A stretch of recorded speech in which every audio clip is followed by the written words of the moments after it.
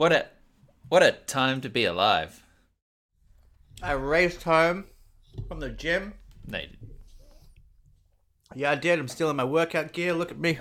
that's what you wear to the gym? Oh, yeah. You wear a white Repres- t-shirt. Dude, what does that say? Nike. It says Nike, bro. Doesn't it get like sweat covered? Like white. White is not a good color to be wearing to a gym. I don't work out that hard. Okay, so you're not actually building up a sweat or anything. It's more No, just to I say just- you've been. Yeah. I just like to look good Well, while I, half-ass it. so you like to take selfies in the mirror? Well, I'm never doing that again, am I? Because you ruined that. I ruined a it. nice You thing? sent it to me. Yeah, Ruined a so- nice thing. For whom? I gave you a nice thing by sending you a lovely gym selfie. And what did you do? You blasted it all over the internet and sponsored it. So, It was one of our more successful sponsored posts, though. So in a way, that's a compliment. it's because people are finally like, this is finally some content that we actually like. Now I get it. Now I It's see funny the that appeal. like our posts, whenever we post an episode, like no one gives a shit. Well, because I mean, you're not engaging with a podcast in like a Facebook zone, really, are you? It's more kind of like a notification service. It's like go to your player. There's a new episode there. I guess so. I would love to know how people.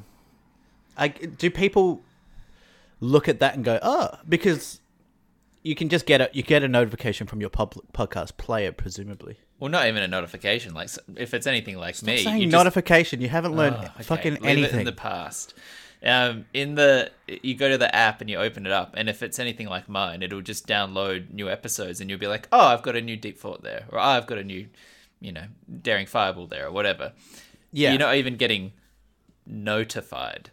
You're just Nice. opening your app. yeah. But I mean, I spend freaking hours on those graphics, and Well, I For what? appreciate them. I appreciate them. thanks. Your eyes look nice today.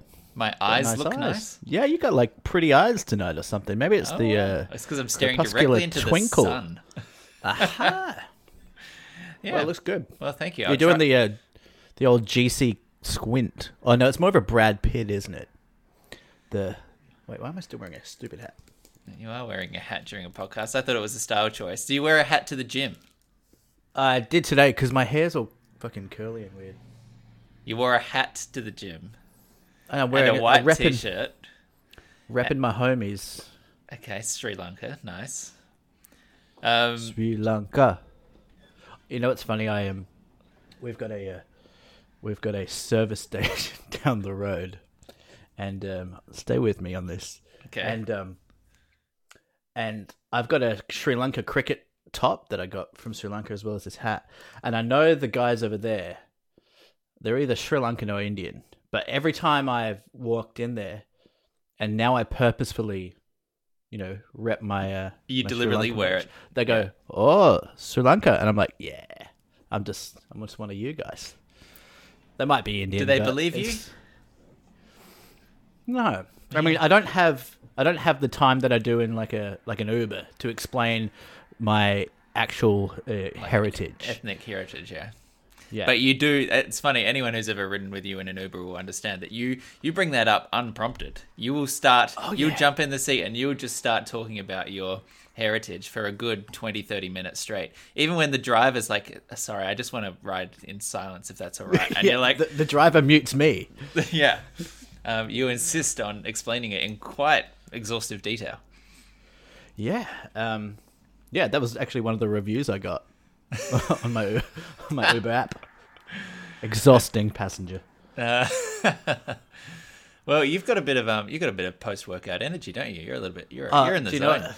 Dude, I'm zinging, I'm zanging. I've been taking this. All right, so Oh, God. man, this is gonna be a bubbly app. Okay. I've been taking this pre-workout stuff. Uh-huh. Now it was at the pharmacy. It was half price. I was like, I don't really know what that does. It's got creatine in it. It's got a fucking load of caffeine. It's like equivalent to 5 cups of coffee. That's probably the one. Can you 5 hear it in cups my of voice? coffee. I can hear it in your voice. You're actually an Yeah. octave and a half higher than your normal pitch. Yeah, I know. And I took it at, I got home from work at about 5, and you slightly scare me. Like, I don't like being late for you because I fear your wrath. No, you whatever. got it right. Like, You got it right. You said Roth. Well Did I? done. Yeah. doesn't feel right, but I know. We're very Americanized. and I'm very scared of.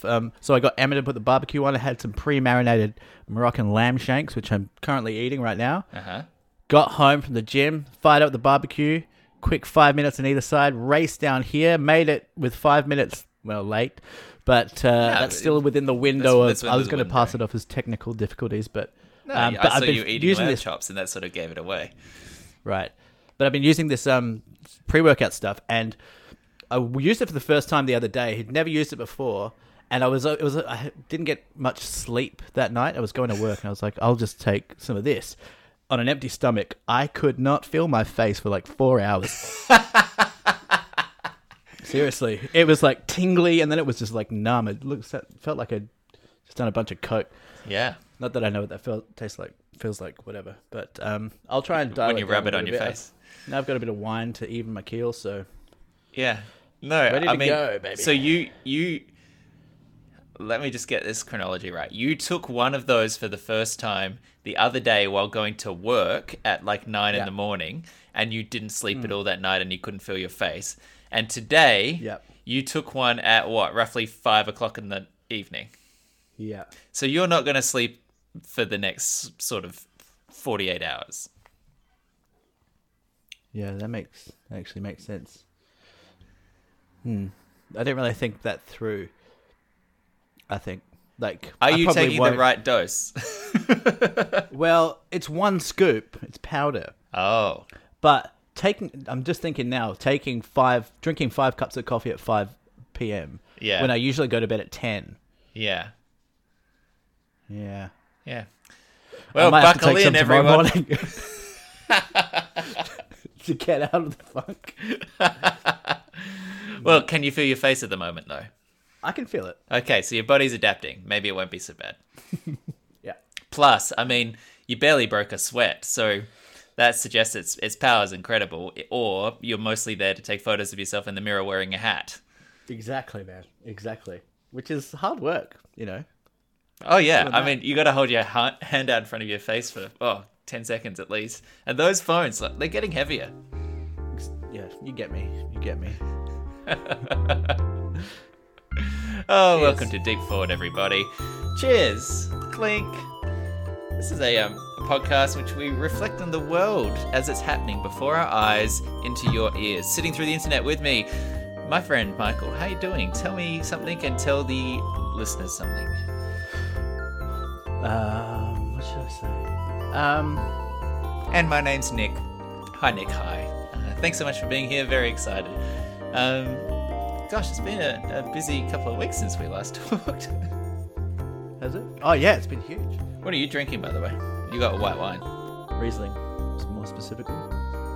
Dude, my arm's looking fucking pumped. Just seeing that in the... getting a bit of vein action. You seen that vein action? Wait, no, sorry, your mic stands in the way. Can you hold it up? What? I'm just seeing that vein action. You seen that? Bit of a pump. Not bad. Oh, you fuck. You fuck. You dirty, dirty dog, you. Lured me in as well. So easy. So easy. I know. Like, we literally just talked about it within, like, the last 2 minutes. And it will happen again as It'll well. happen again. Take your shirt off. The past 2 weeks, so last we talked was the day of the insurrection. Since that time, Donald Trump has continued to melt down, and we've learnt a lot more about how fucking close to catastrophe that thing came. I was interested to know if any of your opinions about what had happened had changed over that past couple of weeks. Because when we recorded, it was kind of... I think it was that day of, and it felt a little bit like a novelty in a way. Like, this was a bit of a silly thing that happened. But then all these photos started coming out with like people with the zip tie handcuffs and the photos of the Capitol Police guy that led the mob away from the Senate chamber and spared, potential shit going down. Now that we've seen just how fucking bad that could have gone, do you have any sort of updated, thoughts on the situation? And Trump got fucking impeached. That's what happened in the past 2 weeks as well. Trump got impeached for it. Yeah. So what does that mean, though? I'm confused as to what that means, because some people are saying that means nothing, and some people are saying, it's just symbolic. Like, what is it? What are the practical effects of a second impeachment? Yeah. Well, there's one angle, which is that it's the moral thing to do, even if it doesn't have huge practical implications. The point needs to be made that a president can't abuse the power in this way, and that democracy needs to be, upheld. So there's we need to do this symbolically. Then there's the other practical thing where if it goes through the Senate trial and he gets convicted, currently that's looking pretty unlikely, but who knows? Maybe things will change. If he got convicted again, he would be stripped of a whole... Like, if he was actually removed from office, he would be stripped of a whole bunch of perks. I believe the Secret Service kind of stuff. You wouldn't get like a pension. You wouldn't get the ability to run again for office. You couldn't do that. You couldn't apply for, or, seek a second term in 2024 if he'd been impeached.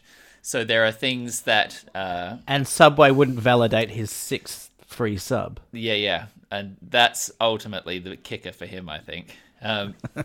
So there are practical effects which would make Trump's life worse if they came into effect, because it would stop him from ever getting back into office and stop him from getting paid for it. But it's not likely that will pass. It requires 2/3 of the Senate, 174 odd Republicans in the House voted not to impeach him. So and only 10 voted to do so. So I think the numbers in the Senate, maybe the situation will be slightly different if you're forced. Like the people in the House the Republicans in the House had a bit of a safety net, because they're not ultimately the ones that needed to make the call to remove him. So they could they already knew that it was going to pass because the Democrats have the majority of the House. So they could take a quote unquote principled stand and vote no, and know that it was still going to pass anyway, but not piss off the fan base. When it gets to the Senate, that's a little bit muddier, and maybe some of the Republicans feel a little bit more pressure to actually commit to their principles a bit more, but it would still be pretty unlikely, I think. Yeah. Well, since the insurrection initially started and since we recorded last, it definitely has. I mean, nothing has really changed apart from the fact that it's you start to realize that it was a little bit more sinister than you initially thought. Yeah. That it could have possibly led to assassinations and things like that, and it was a little bit more scary, a little bit more seemed more controlled, or at least motivated or premeditated than when we initially heard about it happening. Yeah, finding out that some of the people who broke in had done tours the day before and been walked through by Republican congressmen to scout out the place, seeing that people had turned up with pre-made jerseys and all this kind of sort of ominous stuff which started to seep through, and we realized that first dose of the vision that we had was in some ways quite sanitized. Yeah. And that when you hear the first-hand experiences from AOC and everyone who are talking about the actual fears that they had, or that the police ineffectiveness was really quite worrying and bizarre, you do see it could have been a massacre. It's crazy. I watched this show called The Circus, which is on Showtime. It's on Stan. Highly recommend it. Great. They basically do a documentary style 30-minute episode every week, and it's like firsthand.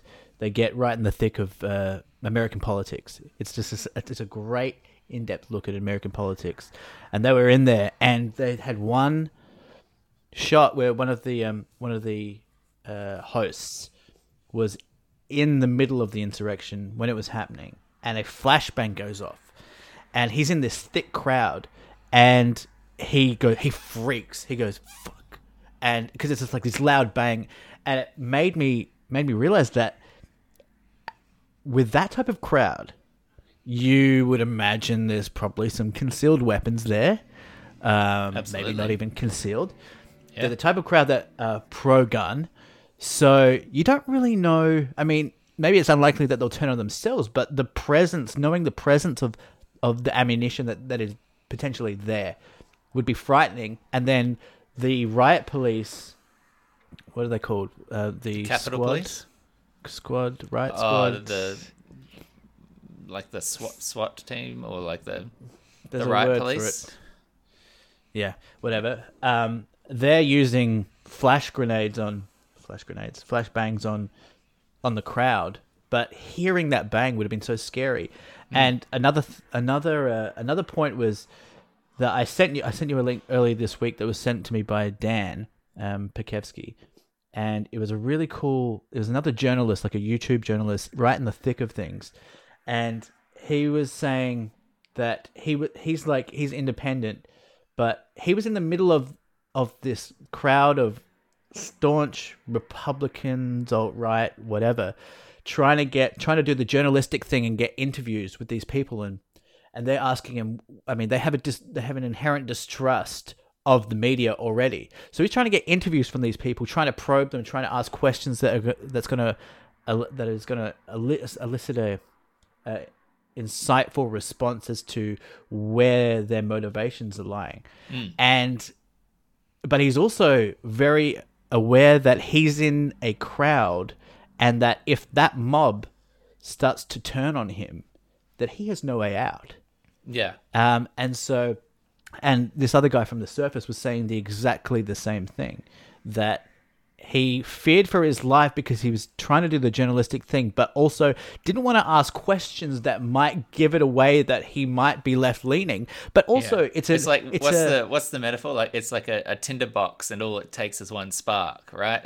Yeah, they're just in the thick of this perilous situation, torn between the journalistic necessity of finding out what's happening and why, but then also the self-preservation, knowing that the antagonism is going to come brutally fast if you needle the wrong sensitivity.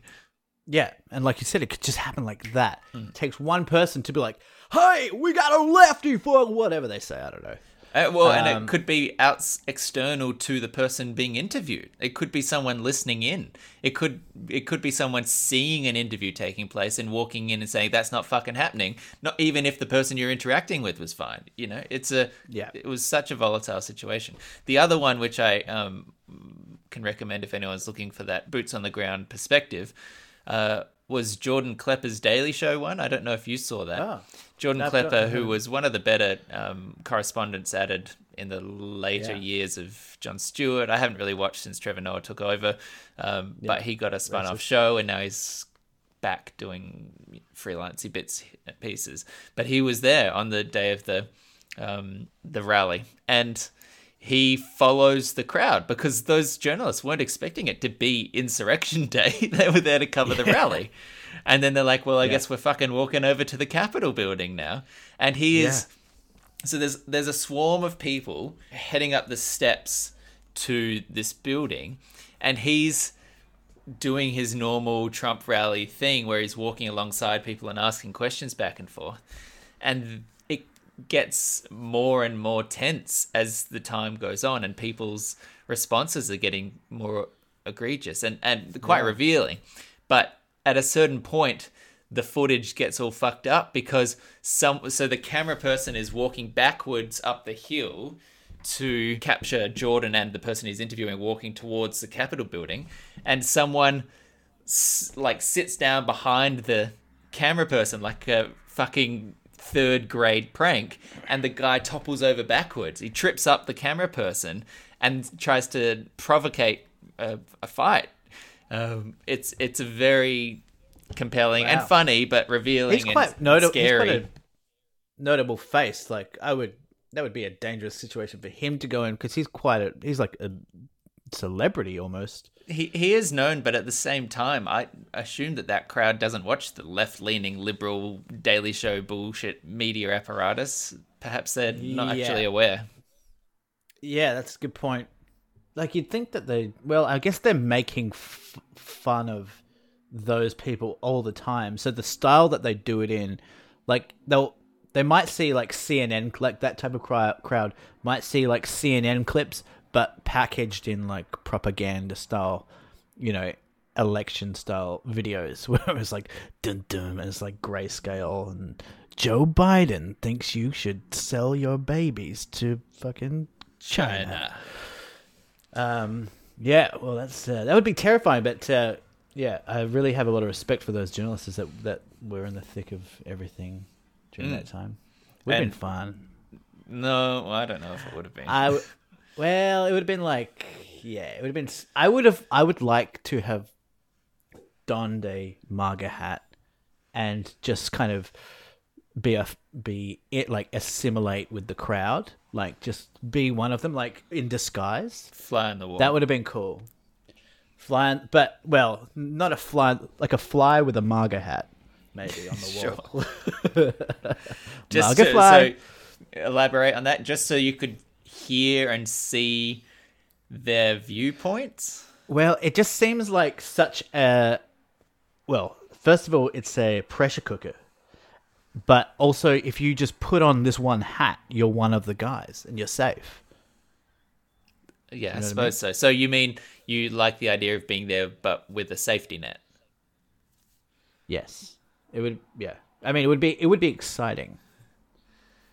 Yeah, I mean, people did die, so yeah. Like I think at a certain point, if you are feeling the severity of that situation as the crowd is smashing through windows, do you think you're still feeling that's exciting, or are you like, guys, that's probably quite expensive, should we maybe should we take this round to Nando's and just get some peri fries?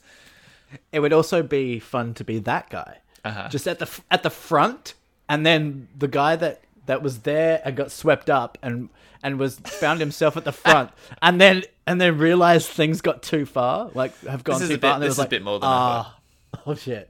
Does anyone want my hat? I'm actually out. I didn't realize we were gonna smash windows and shit. Sorry. Can you just move? I'm going back. Sorry, home. I'm trying to get. We're the Portaloos. I need to. I really need to shit right now, guys. Excuse me, Can guys. we hold the insurrection? Excuse me, guys. I have crippling diarrhea. So if you could just please don't jostle me, because I'm on the way out. You keep it up, yeah. Make America great. Oh yes, just clear a path. I think I sharded. As we're recording this, it's our Tuesday. In 2 days, the American 20th, the Southern Hemisphere's 21st. I suppose not Southern Hemisphere really, but Eastern Hemisphere's 21st. It will be over. It will be, by the time this episode comes out, probably, it'll be on or about the beginning of the Biden presidency and the end of... What's going to be over? See, this is the thing, Nick. Trumpism will live on. Things have fundamentally changed. People have fundamentally changed. Trump leaving office is basically like Fidel Castro dying. That was a really weird example. It's like, I can't think of the example, but it's You're like saying it will outlive him. It's going to make him a martyr, and his supporters. I think he's fundamentally changed America, or at least America was changing, and he rode the wave really well. But Trumpism's not going anywhere. Yeah, but the other thing that happened these past 2 weeks is that he got kicked off Twitter, Facebook, suspended off YouTube for a bit. Yeah. He was deplatformed. And Yeah, we should talk about that. we should talk about that. Let's talk about that. Wait, can I get another glass of wine? Because I'm running on empty here, and I need. Yeah, you've only had I 5 need cups to of coffee. Calm down, dude. Sorry about that, fat man. That's all right. I'm drinking a maple and apple and bourbon cocktail. Didn't you already answer that? Wait. You didn't ask me.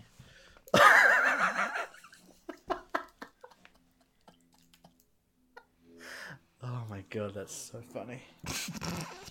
You really make me laugh. I hate to say that to you. God. You are one of the few people that genuinely make me laugh. Likewise. Thank you. All right, Trump Twitter. Twitter. I mean, Twitter kind of half-assed it at first. They were like, you go sit in the naughty corner for 12 hours and think about what you've done. And then Facebook, really Mark Zuckerberg, because it all comes down to Zuckerberg at the end of the day. He was like, nope, this is it. You're gone. Goodbye forever. And Right. Twitter then followed suit a little bit later. But he has been deplatformed. He used that, both of those services to push out messages initially disputing the election results, which would see clarification notes and things on his post to say that this was incorrect facts, but stirring up an insurrection mob to storm the Capitol seems to have finally crossed the line for these players, these media platforms. What do you feel about this? Should the President of the United States be kicked off a social media service? Well, it's a tough one. I mean, it's well, at least it seems like it should be a tough one. I am of the view, after thinking about it quite a lot for the last 2 weeks since it happened, that it was a necessary thing to have happened. I think there is some validity to the idea that it's at least something to be debated. It's not black and white, but I do think that there was an article that I posted, a great article, but on the on Spectator, that basically said that Trump being banned off Twitter has kind of nothing to do with free speech. You're still allowed free speech. You're still allowed to say what you want, but you can't yell fire in a crowded theater. And that's effectively what he was doing. So free speech has limits if it starts to impose on the safety of other people. And so that's my view. If I can add to it, free speech in the American definition of it as well is explicitly a safety net against the government suppressing your free speech. It is not against private corporations or other individuals. It's not a freedom from consequence. It is a freedom of speech, and it's in the context of the government cannot prevent you from saying or believing things explicitly. This is the First Amendment. The First Amendment provides that. This is verbatim what it is in the Constitution. The First Amendment provides that Congress make no law respecting an establishment of religion or prohibiting its free exercise. It protects freedom of speech, the press, assembly, and the right to petition the government for a redress of grievances. So, it's from the government. Yeah. So the context here is that, as you say, calling fire in a crowded theater or jumping into an Uber and shitting in the cab, they have the right to throw you out of the cab. It's not in a public sphere. You're within a private organization's realm, and they get to set the rules. So if you say something which incites a riot, you can be kicked off. We've previously talked about this before, and I don't think our opinions have really changed about that. I think that you're right that the interesting question has been, but what if you're the president? Is there wriggle room for the newsworthiness or the status of the speaker Well, some of the complaints have been you are, silencing his voice, blah, blah, blah. And I find that very unpersuasive because this is really the first Twitter president. It didn't even exist 15 years ago. So the entirety of the 42 odd presidents before that never had Twitter, and they were still able to get their voices heard through print and television and the room in his house where all of the media journalists go to listen to what he has to say. It's just a specifically Trump proclivity for Twitter, which has raised this dilemma, right? This was his preferred messaging platform. Yeah, he was the first president to just fire off tweets like from his phone rather than like Obama would be vetted 3 times and then sent out by one of his staff. Yeah. Like he was the first one doing it like from his pocket. Yeah. What I do find persuasive as an argument is that if we silence Trump, if we deplatform him, we drive him and his supporters underground. So I potentially find that some validity in that. Like it's almost more ominous that we haven't heard from Trump in 2 weeks. It's like, oh my God, I think you'll like, find plenty of what's he people cooking up? who slept a lot. Sorry, there was a lag and I spoke over you. I feel there are plenty of people who slept a lot better without that sort of inane chatter in the background, that fear of waking up every morning and being like, what did he say? What's new? Maybe for us outside the country, it's a bit of a different situation, but within it, I have heard from commentators and podcasters and things that they just felt like a weight had lifted when that was not in the public sphere, when there wasn't the craziness, because he's caused issues, he's caused scandals through his Twitter feed. It's not as if it was a director's commentary with no real import other than like a little bit of insight into the mind of the people involved. It was actively aggravating international relations. It was stirring up particular interest groups or riling the base to direct their hatred towards certain people or purchase certain products. It was a tool of actual power. Yeah, and Twitter has to take into account that, look, if this is just Joe Blow tweeting what Trump did, you're not going to get kicked off Twitter necessarily because you don't have the clout that Joe Blow does. But you have to take into consideration, and I'm glad that Twitter did, and I'm glad these Silicon Valley companies are starting to wake up to the responsibility that they actually have and the impact they have in the world, that the things that Trump says has real ripple effects on the world. It is changing the world. So if it's just the fucking guy on the street corner yelling about Jesus is got, sending you to hell, who gives a fuck? No one gives a shit. But if it's Trump, he has power. People are listening to him. He has disciples. His words matter, and you have to take that into consideration. And the other argument that people are making against Trump's Twitter ban is that you've got people like the Ayatollah and Putin still on Twitter. They haven't been bad, and this is something that Sam Harris made so beautifully in his one of his most recent pods. You should check it out. Is that's not a reason to not ban Trump? Like those people should be banned as well. They should also be deplatformed. It's what people have been clamoring for years, which is these companies to take responsibility for and moderate their platform in the way that back in the good old late 90s and 2000s, you'd have forums back before social media aggregated the water cooler into one place based around your social circle.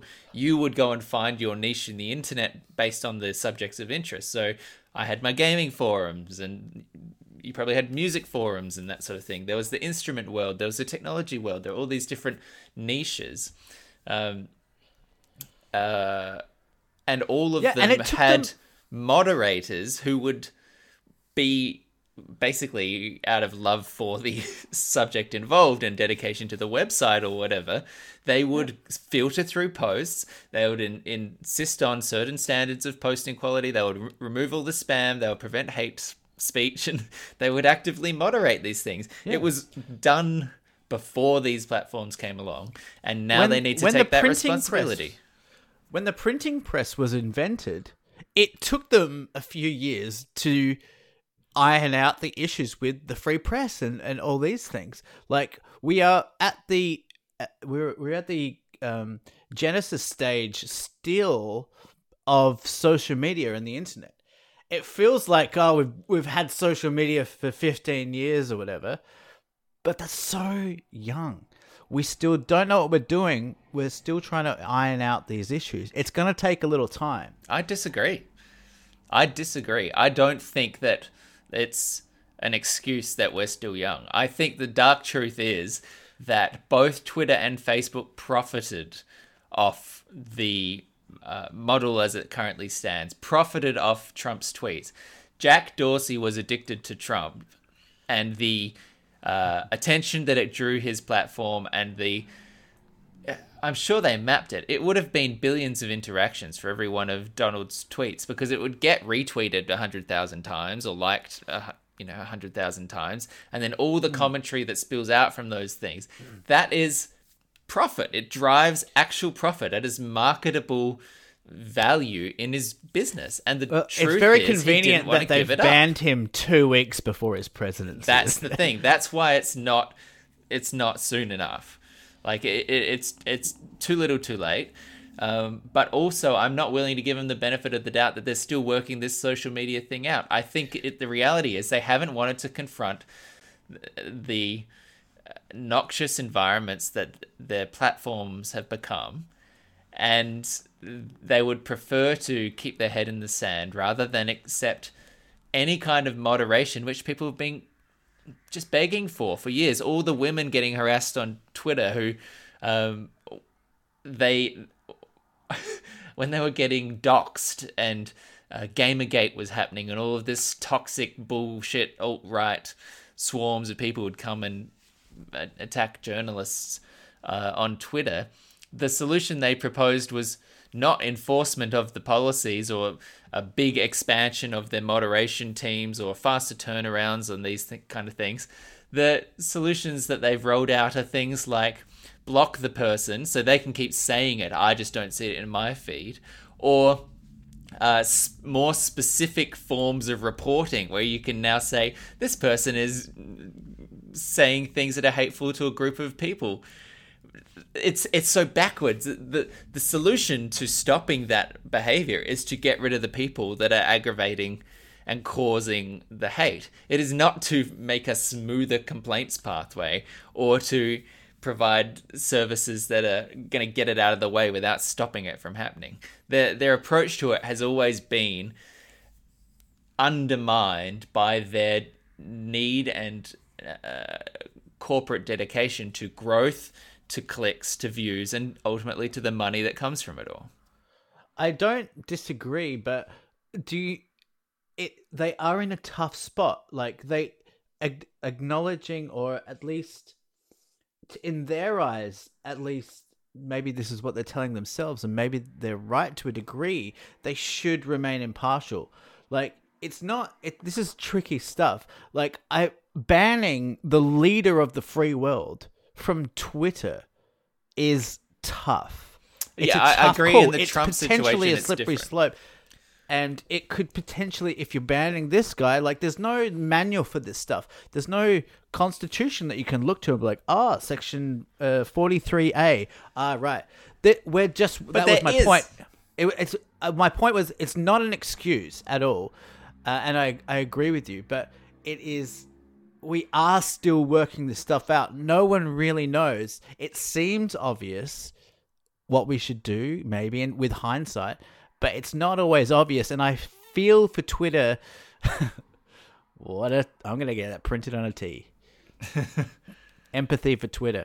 But they are in a tough spot. Like with Trump, what they do matters. What they do has repercussions and ripple effects on the rest of the world and for free speech and those things. Sure, but there is a manual. It's the manual that every other user on the platform signs, that like ticks the box, agrees to the terms of use when you join that platform. All that anyone has ever been asking for is hold Trump to the same standards that everyone else is held to. And look, you could talk for hours about the ridiculous, imbalanced application of those rules even to normal users, because that's, again, part of the problem, which they've just completely abdicated in not having enough people and enough of a human element in their moderation in order to apply things reasonably, where clearly some things are satire or clearly some things are quoting something else, and that gets users banned in ways that, on the face of it, just clearly stupid. They're so ineffectual at any kind of moderation that, and it's been going on for a decade, it's just not good enough anymore. And there was a constitution, there was a document that they should have been holding them to.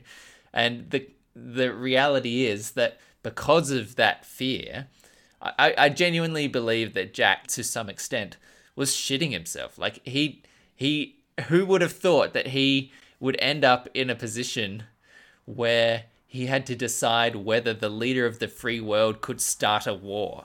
You know, like that was where he ended up, and I guarantee the fuck he did not expect to be there. No, so, I mean these just a fucking Zuckerberg and him, like we're just talking about a couple of nerds that just ended up in. You know, Zuckerberg started effectively a dating campus app, and he's just like, now I'm running the world. It wasn't even dating. It was like, how hot is this chick on campus? It was a hot or not rater. And now he's like, and it escalated corrupted so quickly. The American democratic institutions. It is unbelievable. It is unbelievable. I agree that they probably didn't expect to be here, but that doesn't abdicate their responsibility. That doesn't. But it just also just doesn't their give them any. It doesn't give them any authority to be there. Like these guys are. I guess you could say the same for politicians, and we're talking about Donald Trump here, so that's kind of funny. But these guys have just found themselves there with no.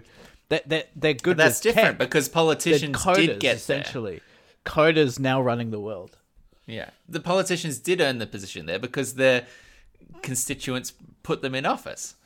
The thing that's about... I meant just Trump. Sure. But to an extent, he was put in office by voters. I mean, he did earn that position, even though there's the whole Cambridge Analytica, Russian meddling kind of angle to it all. But the gerrymandering, blah, blah, blah. The Electoral College, blah, blah, blah. But he did. He got democratically elected to that role. Yeah. The thing with Jack and with Zuckerberg is that they are ultimately still self-absorbed enough or narcissistic enough or power-hungry enough to retain the majority control over their businesses. Apple is not ultimately under the control of one person. Tim Cook gets to drive it as CEO, but he answers to a board of directors, and there's voting shareholders and executives who all make a communal decision. And if he was to go out and say, now all of our iPhones have swastikas on them, they could remove him from that role and put someone else in. Zuckerberg holds 51% of Facebook stock, and Jack holds a majority position in Twitter. They have been unwilling to cede that last little bit of managerial oversight so that it really is their company and their decisions. And that's but ultimately left them in this bind. Would you want to give that up either? Why would they give that up? Because then the responsibility of, do I have to let the president commit war crimes, is not solely on your shoulders. So you think they want to be players? They want to be big That's what I'm players. saying. If you're keeping yourself in that position where you still get to make the final judgment, then you deserve 100% of the responsibility for what your platform becomes. It falls at your feet if you are unwilling to defer to a larger organizational structure at that point. Yeah, good point. You sold me on that. Mm. Yeah. Yeah, it's just hard to. For me, I mean, you have more of a breadth of knowledge with this stuff, but it's just hard for me to convert these guys into actual, puppeteers of the world, which is what they are. They seem so. It's like Trojan horse, in a way. That's the kind of the insidious libertarian tech bro Silicon Valley view of it all, is that they like to posit themselves as, we're just the agnostic, we're just the platform, people say what they want, we're not responsible for what they say, it's not really on us, we don't have this responsibility, it's we keep our noses out of it. And it's just not how the platform ends up operating. Every decision that gets made about the policy of those companies actively affects what happens there. They are not puppet masters in the sense that I don't think they're consciously trying to change international geopolitics, but they're mega corporations. They're bigger than countries. They have GDPs. If you were to compare the profits of these companies to GDPs, you'd see in the top nation states in the world, they do have influence effectively, and they might not be consciously trying to instill their political desires, but they're definitely having an effect on that. This is kind of tangential, but does social media last, like, talking 10, 20 years? Like, are these guys, are they going to branch out like Google did and start, doing maps and whatever? Well, that's basically Google. Whatever Google's done, more things.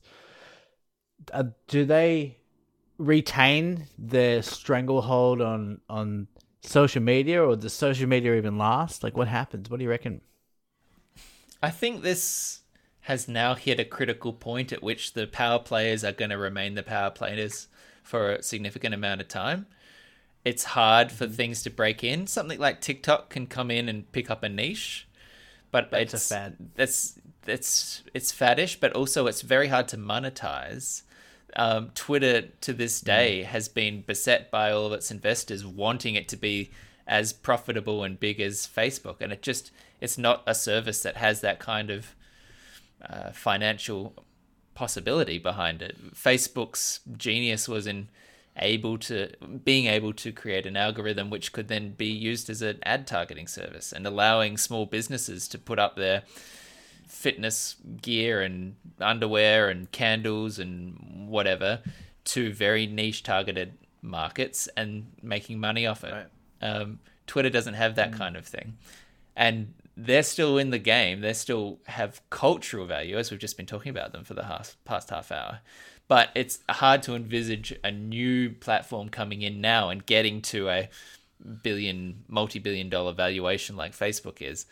I think they've now become so entrenched that they have the capital to buy up competitors when they see them coming up, or to invest in the trends of the market and be there first in the apps that people already use and dissuade them from flicking over to a new service.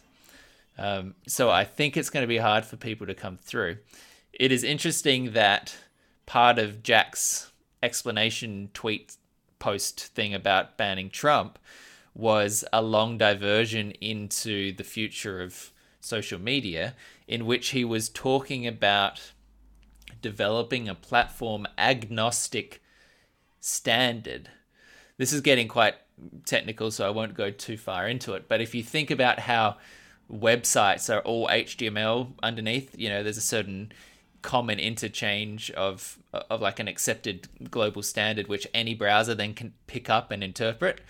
He was starting to talk about how the potential for blockchain, which is the encrypted, independently verifiable backend to electronic currencies like Bitcoin, that might be used as a way to build an underpinning for a social media format, which is platform agnostic as well. So he was positing that the future might be a protocol like HTML is for a browser, in which your friendship connections and your circle and your messages and interface might all actually be the same language, quote unquote, and Twitter is a client of that social media HTML, and Facebook is a client of that same underpinning thing, and has basically said that he's got teams looking at developing an open standard for that kind of web technology. You're frowning. I feel like you still followed. Did you get what I was sort of saying? I followed the outline of it. Yeah. The specifics are all fuzzy anyway because he's not gone into any detail. But the idea is possibly that social media, quote unquote, that actual concept of friendship circles and messaging and interactivity might evolve into a common technological standard, like your browser shows web pages on HTML, or your printer shares USB. It might become open source effectively, and then all these other brands could potentially pollinate or cross in. You could message from Facebook into Twitter because it's all using the same sort of standard, for instance. So I don't think it's going away, because I think people like social media. They like the ability that we currently have now to post things and promote yourself and keep in touch with people that are close to you. I think that trend isn't going anywhere, so I don't think social media is going anywhere. But it's probably, social media is not going anywhere, but it will probably evolve and change massively over the next 10 years. Of course, and some of that will be based on other technological evolution. If 5G becomes this thing and everyone has 1 gigabit down mobile phone connections, then all of a sudden the kind of posts you could be making could be 4K video live streaming, or high fidelity transcriptions of people's speech as our natural language recognition sort of stuff kicks up. So what form those posts might be will probably evolve as the technology evolves, but the desire to share that stuff with your circle, I think, is going to be pretty persistent now. Yeah, cool. Thanks for answering that question. That's all right. In so much detail. Should we move? We've got. I mean, we didn't have a topic. Now. We sort of ended up one. Yeah. Nick, where are we going? We're going to the recommendation engine. We're going to Recommendation City, bro. Get the keys. That was hot. Terrible.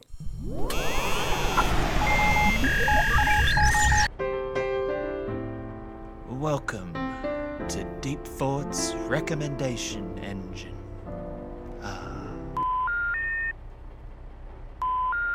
That was a hot intro. That was fucking sick. Everyone knows it.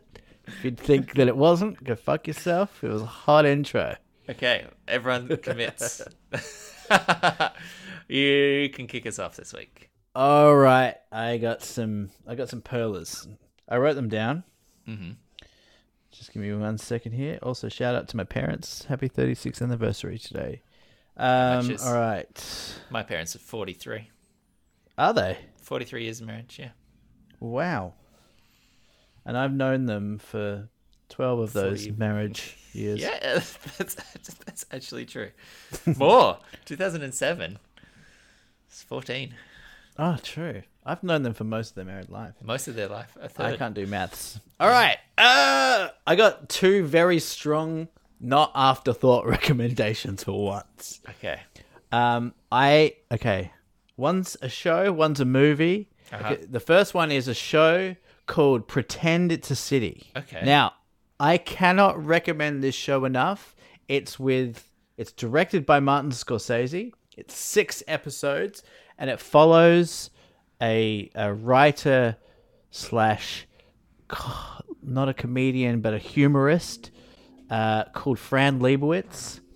You've probably seen her in a few things, maybe movies, maybe some shows, but it is just one of the best things that I've seen in a long time. It's a 6-part kind of docuseries, but it's just her sitting at a dinner table talking with Martin Scorsese about New York. And it's a very New York centric show. It's just like, she's like Woody Allen, like the female version of Woody Allen, except she didn't fuck a kid or marry a kid. But she is so funny. She's so witty. Is she a photographer? She's no, but she's what's like a Fran Lebowitz fashionista. Fashionista, that's right. No, yeah, she's very fashion oriented, but she's a humorist. She's like a comedian without being a comedian. Okay. But she's got great style, bohemian kind of New York thing. It's just the best. I'm gagging for more. I've rinsed the 6 episodes, and I've just been trying to find every podcast, every YouTube clip with her since. It's just so good. And all right, you say one as well, and then we'll I'll throw a show in as well, which I don't think we've ever made to a recommendation engine, but which I know that you've been watching. It's a British comedy series called I Hate Susie. And I believe you have watched as well. It stars Billy Piper. It was co-created by one of the best shows I've seen in so long. Yeah, co-created by Billy Piper and Lucy Preble. 8-part series about a former pop star turned actress, much like Billy Piper, who gets embroiled in a sex scandal in which some explicit photos of hers are hacked out of her phone, and the ensuing 7 stages of grief that she goes through as her world falls apart. And it is just impeccably acted, smartly written, that it sort of changes tone every episode as it goes through different emotions. It's very astute, and it has one of those great bittersweet endings where it's funny, it's hilarious, but also it has one of those endings where it's resolved and it's like cathartic, but it's also completely open-ended and poignant and yeah, it's very compelling. They tend to be 30 to 35 minute episodes. It's just excellent. I believe you enjoyed as well. So I just took the opportunity to have another bit of lamb there. Yeah, no, definitely second that show. That I can't believe we haven't recommended that one. But yeah, that was a brilliant show. The other one I've got is a movie. It's a Pixar movie. It's Soul. Man, this movie made me cry. I fucking loved it. Have you seen it, Nick? I haven't seen it yet. I'm keen to. It's Pete Docter, and he did a lot of great things, but also Inside Out, which was similarly terrific. Oh, same director? Yeah. Oh. Well, this movie felt like it was made for me in a lot of ways. It's about a jazz musician. It's about life. It's about death. It's about, finding your path in life. It's got darkness. The score is by Trent fucking Reznor and John Baptiste. Oh shit. From the Stephen Colbert. Gotcha. Yeah. I've been thrashing the score. It's killer. It makes you think. It's a few people. I posted this on Movie Club, and a few people have said, which is a valid. I don't know if it's a criticism, but it's like, Pixar movies are typically there for the kids, and then they've got like subtext that adults can get it around. And this feels like the opposite. It's like, it seems like an adult movie, but there's like nice colors and characters for the kids. Yeah, right. It feels reversed in that way, which I don't disagree with. but I also don't think there's any issue with it. I feel like if I was a kid, I could enjoy that. It's about jazz. It's about all this shit. Check out Soul on Disney Plus. Yeah, nice. Why did I end it like that? Like it was an ad. Ladies. Let's call back. I don't really have another one, but I'll throw out a couple of things which it might be premature, but I've been watching WandaVision, which there's only been 2 episodes of as of recording, which is the Marvel Cinematic Universe's first, well, not first, but it's a TV series on Disney Plus. And, you know, I'm not expecting you to watch it. I don't think you really care about it, but they've done a really kind of ballsy thing, which is they've taken superheroes that were in all the Avengers movies and they've thrown them into this classic sitcom format where it's like a mystery sitcom and they're stuck in this sitcom world. So the 2 superheroes that you're normally flying about saving the world are basically reenacting I Love Lucy. And so the first episode is 4:3. It's all black and white, and it's on a sitcom stage filmed in front of a live studio audience. And they do a sitcom episode with these 2 heroes there where they're doing very classic sitcom tropes, like the boss is coming round for dinner and how is the wife going to make all of the dinner in time. And so she uses her magic powers to get things, but it's completely shot and written like a 1950s episode. And then the second they jump forward in time and it's now 60s 70s, so they're basically much more like Bewitched. So it's Paul Bettany and it's Elizabeth Olsen, 2 terrific actors in their own right outside of the Marvel roles. And Paul Bettany gives this amazing slapstick comedic performance in that one. They're like putting on a magic show for the town, like the community planner people, and they're doing like a variety show, and he does this ridiculous comedic performance, very much like a 1960s sitcom. And then by the end of it, it starts to Wizard of Oz, and the color seeps into the world. There's some sort of bigger mystery thing going on about how they ended up here, and they don't remember their lives outside. They're just living out these roles, and it's interspersed with this existential horror moments where all of a sudden the sitcom kind of breaks apart and someone dies and they like start to freak out, and there's a glitch in the matrix, and for a second the characters sort of realize that something's wrong, but then it snaps back into sitcom world and they're stuck in whatever's going on. It's so conceptually bold. This is the first Marvel project that's been on any screens for over a year since all the movies shut down. And they're leading out with this crazy weirdo, like they're taking side characters from the movies and putting them in this odd show, reenacting with degree of like they interviewed Dick Van Dyke to get advice on all of this like old-timey sitcom stuff with a degree of authenticity that it's just bizarre, and I'm in love with it. It's so odd and interesting.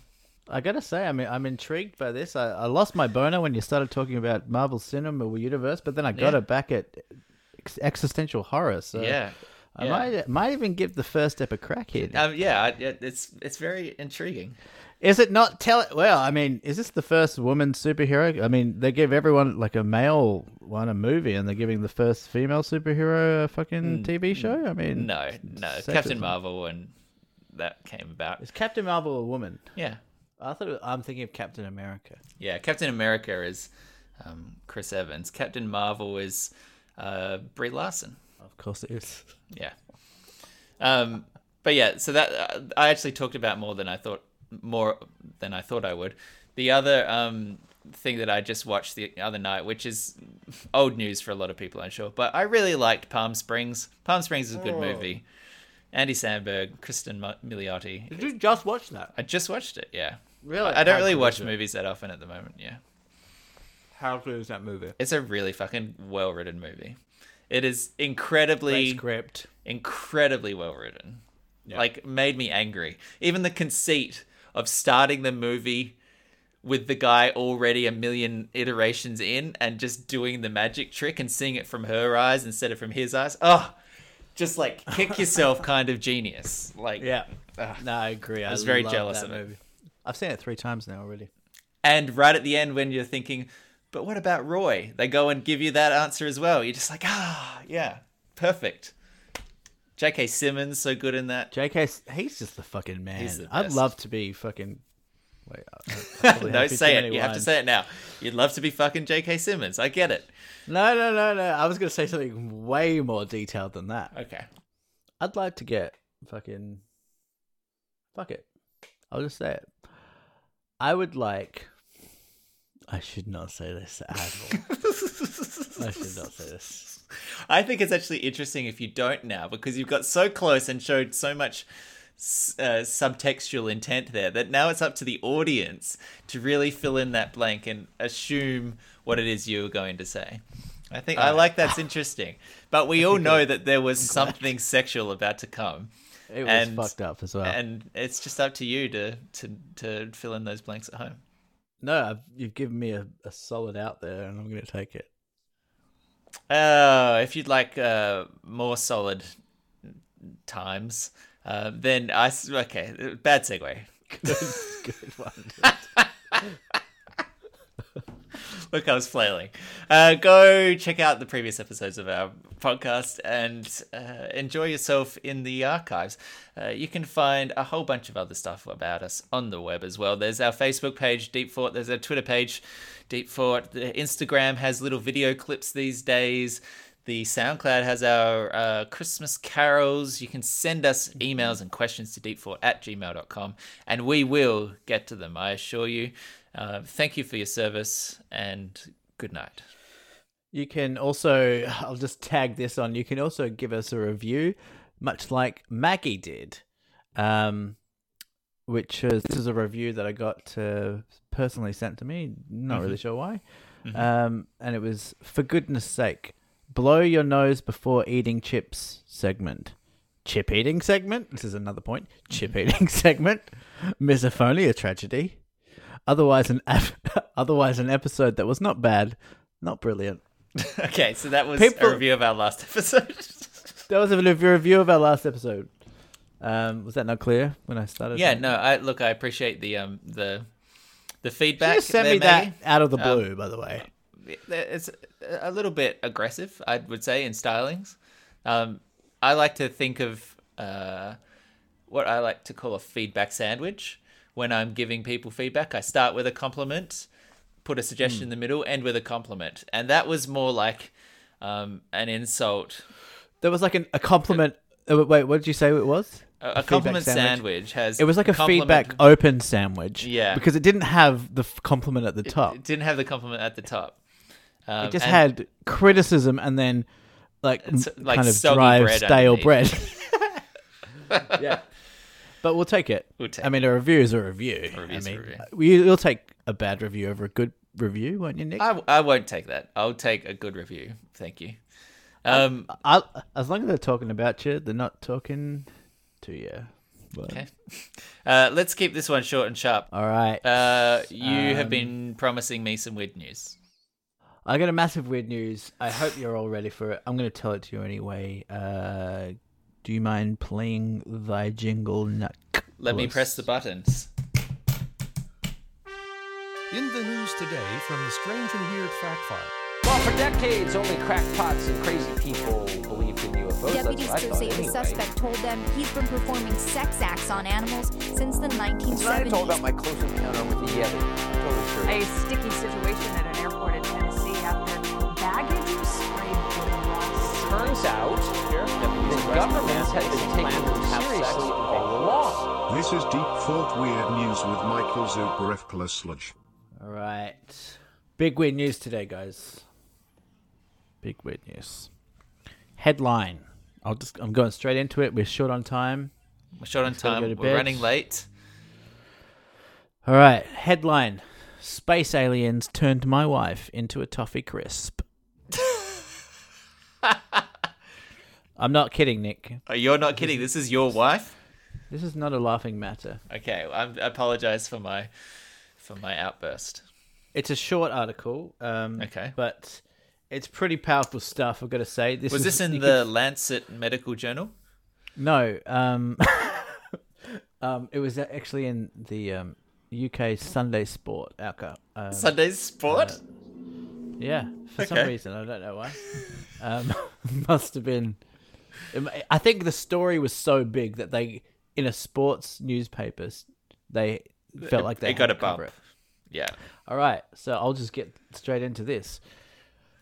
Ray, who insists there were no problems, quote unquote, in his 20-year marriage to Eileen, said he came back on Thursday night to find his wife missing and a mysterious toffee crisp on the kitchen floor of their £2 million 5-bedroom house. What? Rich person problems? I know. I know. Rich crazies? Not crazies. The 62-year-old former security firm manager from Brentwood, Essex, said, Eileen hates toffee crisps and so do I. There is no way there would have been one in our house. Then it struck me. There have been some weird lights over our house just recently. UFOs, most probably. That makes sense. It all makes perfect sense. Okay. Whoa, good. you guessed it? Yeah. Eileen's been turned into a toffee crisp by some aliens and a special ray gun. Former boxing club owner Ray... Why are they just going through his resume? Former boxing club owner Ray said he worked into the early hours of Friday scrubbing the kitchen floor in case there was any space contamination left by the Moon Men. They've said this in the article. The Moon Men. Okay.